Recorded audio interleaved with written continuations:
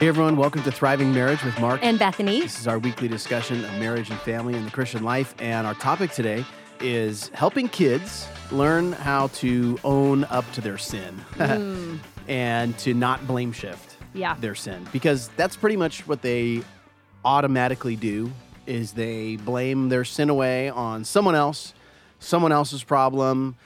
The reason they did what they did is because someone else made them or whatever it may be. Right. So this is a big thing that we're going to deal with throughout our kids' childhood, I think. And so we need to teach them how to own up to their sin and how to resist the temptation to blame shift. Yeah, I mean, anything goes down in the house and, you look over to see what happens, and it's almost like, if they're not pointing the finger, it's like they may just point like, oh, he did it, she did it, or it's just immediately the reasons why I responded sinfully, or the reasons why I screamed or hit or yelled, whatever, is because of her or because of him or because of this circumstance. And it's so automatic that the excuse comes out. It's kind of shocking. Yeah, and it's it's a convenient way to live. Yeah. Right? Your problems, they're not actually your problems. Right. This is you're just the victim of someone else making a mistake, being annoying, provoking you. Mm-hmm. And so if you did something wrong, it's not actually your fault. It's your brother's fault. It's your sister's fault. It's that kid's fault. Right. It's not your fault. Right. I even think of our littlest one, who right now we're kind of in that, this is ongoing, but the vegetable fight at the dinner table, right? Where it's like you have to eat your vegetables, and he will even say, my brain is hurting. So I can't eat the vegetables, right? Because my brain is hurting. And I'm not saying that's necessarily a sinful thing to say, but he's giving a sinful excuse to why he can't obey, right? He's saying, it's just my brain. My brain is hurting, and therefore I can't eat vegetables. That's crazy, you know? Sometimes vegetables make my brain hurt too. I get it. Oh, but you still got to eat them. Yeah. That just kind of gets us into excuses in general. Yes, that's true. Kids make excuses for everything. Right. So it's like, oh, I don't want to eat my vegetables. Maybe my brain isn't hurt, but all of a sudden I have to go to the bathroom. Right. And so I guess we're talking about a nuance of that. Yeah. And identifying when a kid makes a mistake, a bad choice, a bad decision, a sinful action, perhaps, getting them to not make an excuse for that, but to say, I did that. That was wrong. It's not anyone else's fault. It's my fault. I'm sorry. Will you forgive me? Yes. Yeah. So let's just teach our kids to do that. Right. Let's do it. It's really important to do that because I think we said kids automatically, right? You don't have to teach them to blame shift. Right. They automatically do it. It's kind of an instinct to just blame your sin away. So that's one major reason why we need to teach our kids. While they're under our roof, while we've got this responsibility of correcting and directing them, man, we got to hit this topic of teaching them to own up, take responsibility, and not blame their stuff. I think a second reason this is important is, not only is it built in and hardwired into our system, but it just complicates things. It gets worse when you get older, maybe you could say. It doesn't go away when you get older. Right. There are people who never learn this lesson, and so they walk around as adults, and they've got the victim mentality where all of their sin is not their problem, and everything that's going on in their life is, the result of someone else inflicting, problems on them. Oh, so yeah. You gotta learn this when you're young. Yeah. Yeah. And part of coming to Christ, salvation, the point of what we, our goal in parenting is to seeing our kids come to a saving knowledge of Jesus Christ and have that right relationship with God, is recognizing that they are sinners and that they are in need of a Savior. And so I think even just one important aspect of the gospel that we can help our kids to recognize and to see and to own up to is the fact that they can own up to the fact that they are sinful and they are the ones making the sinful choices. It's not other people or other circumstances or trials or difficulties that's causing them to sin. It's actually their own sin coming out. in any of these circumstances. Yeah. I mean, David says, against you and you only have I sinned. And I think that's a good prayer of confession for kids and adults alike to pray. For sure. Just fully owning responsibility for sin. I just deal with people in the marriage counseling office, or just the counseling office in general, where getting people to feel the weight of their sin is really step one. I mean, if you just are in a counseling office, yet none of your problems are your fault, it's hard to make progress. Right. So step one, in a lot of ways, is helping people to come to grips with their contribution to the problem, their sin, and to own up to it so that they can then confess it. Yeah. So we are going to do our kids a huge service by teaching them this and helping them to learn this while they're young. Right. Hopefully it makes the house a little bit more peaceful as well. Yes. Right? Yeah. Definitely. Conflict resolution will be easier if each person is owning up to their part. Yeah. So how do you teach a kid to own up to their sin? If adults struggle to do it, how do you teach a kid to do it? Yeah, I think, one thing is that we need to make sure we're modeling it to our children. And I'm gonna fess up here and say that sometimes when I am coming to my children and asking for forgiveness because I've lost my temper, or I've been upset with them, or I've handled a situation poorly, and I need to then come to them and say, forgive me for that response, I have been tempted to say, but if you weren't doing this, then I wouldn't have responded that way. I mean, that thought has come to my mind to say, basically, this is all your fault. The reason I not yelled or, raised my voice or was stern or strict. It's like, it's because of you.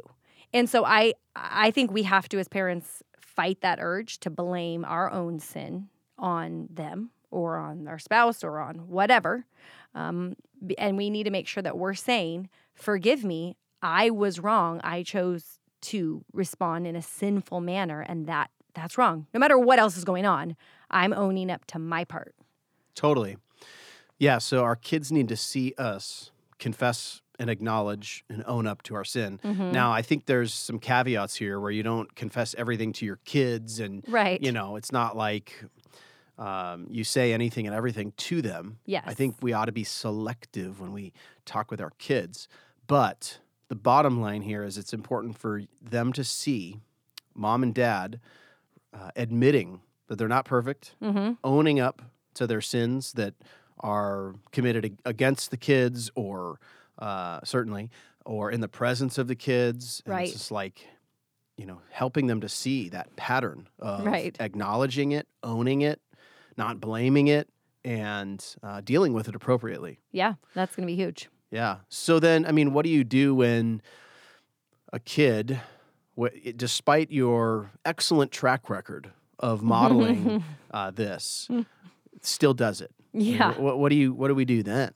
Well, I think we have to just correct it and correct their language, their vocabulary terms. We have to make sure we're listening for them and aware of them, and make sure that we handle the excuse or the blame shifting that we hear, rather than kind of agreeing with them or just moving past. So it's like, you hear something like, well, everything's just really frustrating, or I've had a bad day, and so this is why I exploded at my sibling, or, I'm really tired. This is why I didn't obey you and, clean up my room like you asked. Whatever it is, it's not just giving them some discipline or punishment because they failed to obey, but making sure you take the time to have a discussion about the fact that they're saying it's not their fault. It's really not their fault.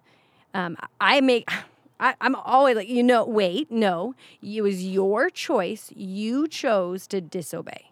You chose to sin. Even if, yes, there were difficult circumstances or trials or something that made it harder, I'm trying to always point out the fact that it was their choice, their decision that they made, and there's consequences for that.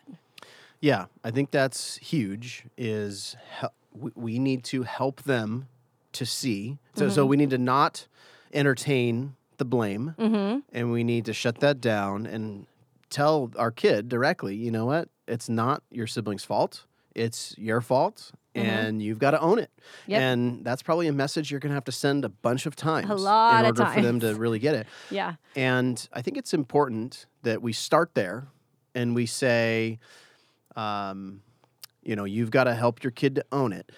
But secondly, in this conversation, I think we can acknowledge the presence of contributing factors. Mm-hmm. You said, maybe circumstances are hard, you're having a bad day, someone is being annoying or frustrating. That can happen. I mean, that's the world that we live in. Yes. There are external factors that make things difficult and that can be the sources of temptation for us. Right. So in those conversations, it's like, yes, your brother was being annoying and provoking you. Absolutely. Mm-hmm. So acknowledging that there was a contributing factor. But does that mean that it's his fault that you chose to respond sinfully? No. Right. So I think it's helpful to maybe acknowledge the contribution of something, but to not allow that to become the source of the problem. Yeah. And I think this can start really pretty young. I mean, I just remember with our toddlers even, we would say, here's when we're presenting, some choice for obedience. I need you to do this small thing, put the toys away. And there you can see that temptation flicker of like, I don't want to do it. I mean, I remember saying, now it's your choice. You can choose to obey mom or disobey, and there's a consequence. And I even just think that kind of communication when they're 1 and 2 helps them to see they're making choices and there's a effect to their choices. And you obviously build on that. Our 10-year-old, almost 11-year-old's excuses or shifting is going to look a little different. But it's something that kind of comes out through all the parenting opportunities that we have, is that they see they're the ones choosing. That we may be setting the standard. We're laying out what we want them to do. We're giving them a list or a chore or whatever, a task. But then their response is on them. Yeah. So basically, this is just a lot of work for the parents to point this out and to reinforce this and to teach this. So really, the biggest application that we're giving people on this podcast is, you just got to point it out. Which, maybe it's like, well, it's not that helpful, but I don't know any hacks. I don't know any secret tips to cure your kids of this. It's like, I guess what we're doing here on this podcast is saying, we think this is a big deal. We see this a lot. A lot of kids have this. Every kid has this. We've got to train it out of them. So just putting this on your radar if it wasn't already there and exhorting you to do something about it. Don't let your kid get away with blaming their sin on someone else. This is a huge step in them coming to see their guilt before God. Yeah. Kind of a big picture guilt in coming to Christ. At some point in their childhood, they need to come to the Lord acknowledging that they're guilty and sinful and they're separated from God because of their sin. Yeah. And calling out for grace and forgiveness. But if their whole childhood you're tolerating their blame shifting, then are they really going to be convinced that they're a sinner, that they need to be saved, they need to be forgiven? So I think it's really important that we have this on our minds as we parent our young kids. Yeah. And starting from a young age. Right. Yeah, because it's so important, like you're saying, for us to faithfully do that. And there's going to be a lot of opportunities to do that within relationships in our household, even within relationships at school or when they're out and about, coming back. I mean, how many times they come back and tell a story of some problem, and really when they're telling that story, it's like one-sided. Well, they did this, they did that. And I'll often say, well, what did you do to contribute to the problem? And it's like the eyes kind of, I'm like, so there's nothing? Let's think through that. Were you this way? Were you that way? How might you have added to the issue? Because it's really easy to see it in other people, and it's a big deal for us to be able to see it in our own lives, in our own hearts. Yeah. And I suppose our kids can learn this from watching our positive modeling of this, right? They can see good examples and learn how to do this. And then I suppose the opposite is true too, where they can look at bad examples and say, wow, that's ugly. That's bad. I don't want to do that. Yeah. Because if you let this get away from you, you let this build and develop, then it gets bigger and uglier and nastier than it is. Definitely. Yeah. When they're young. So. Yeah. So just do it. Just do it, right? I guess that's the bottom line here. Just don't let your kids blame their sin. Well, and it's a good thing to talk about between husband and wife and how we deal with some of those discipline issues and keep coming back to them and making sure we're on the same page with that. So that's right. All right. Well, thanks so much for listening, and we'll chat with you next time. All right. See ya.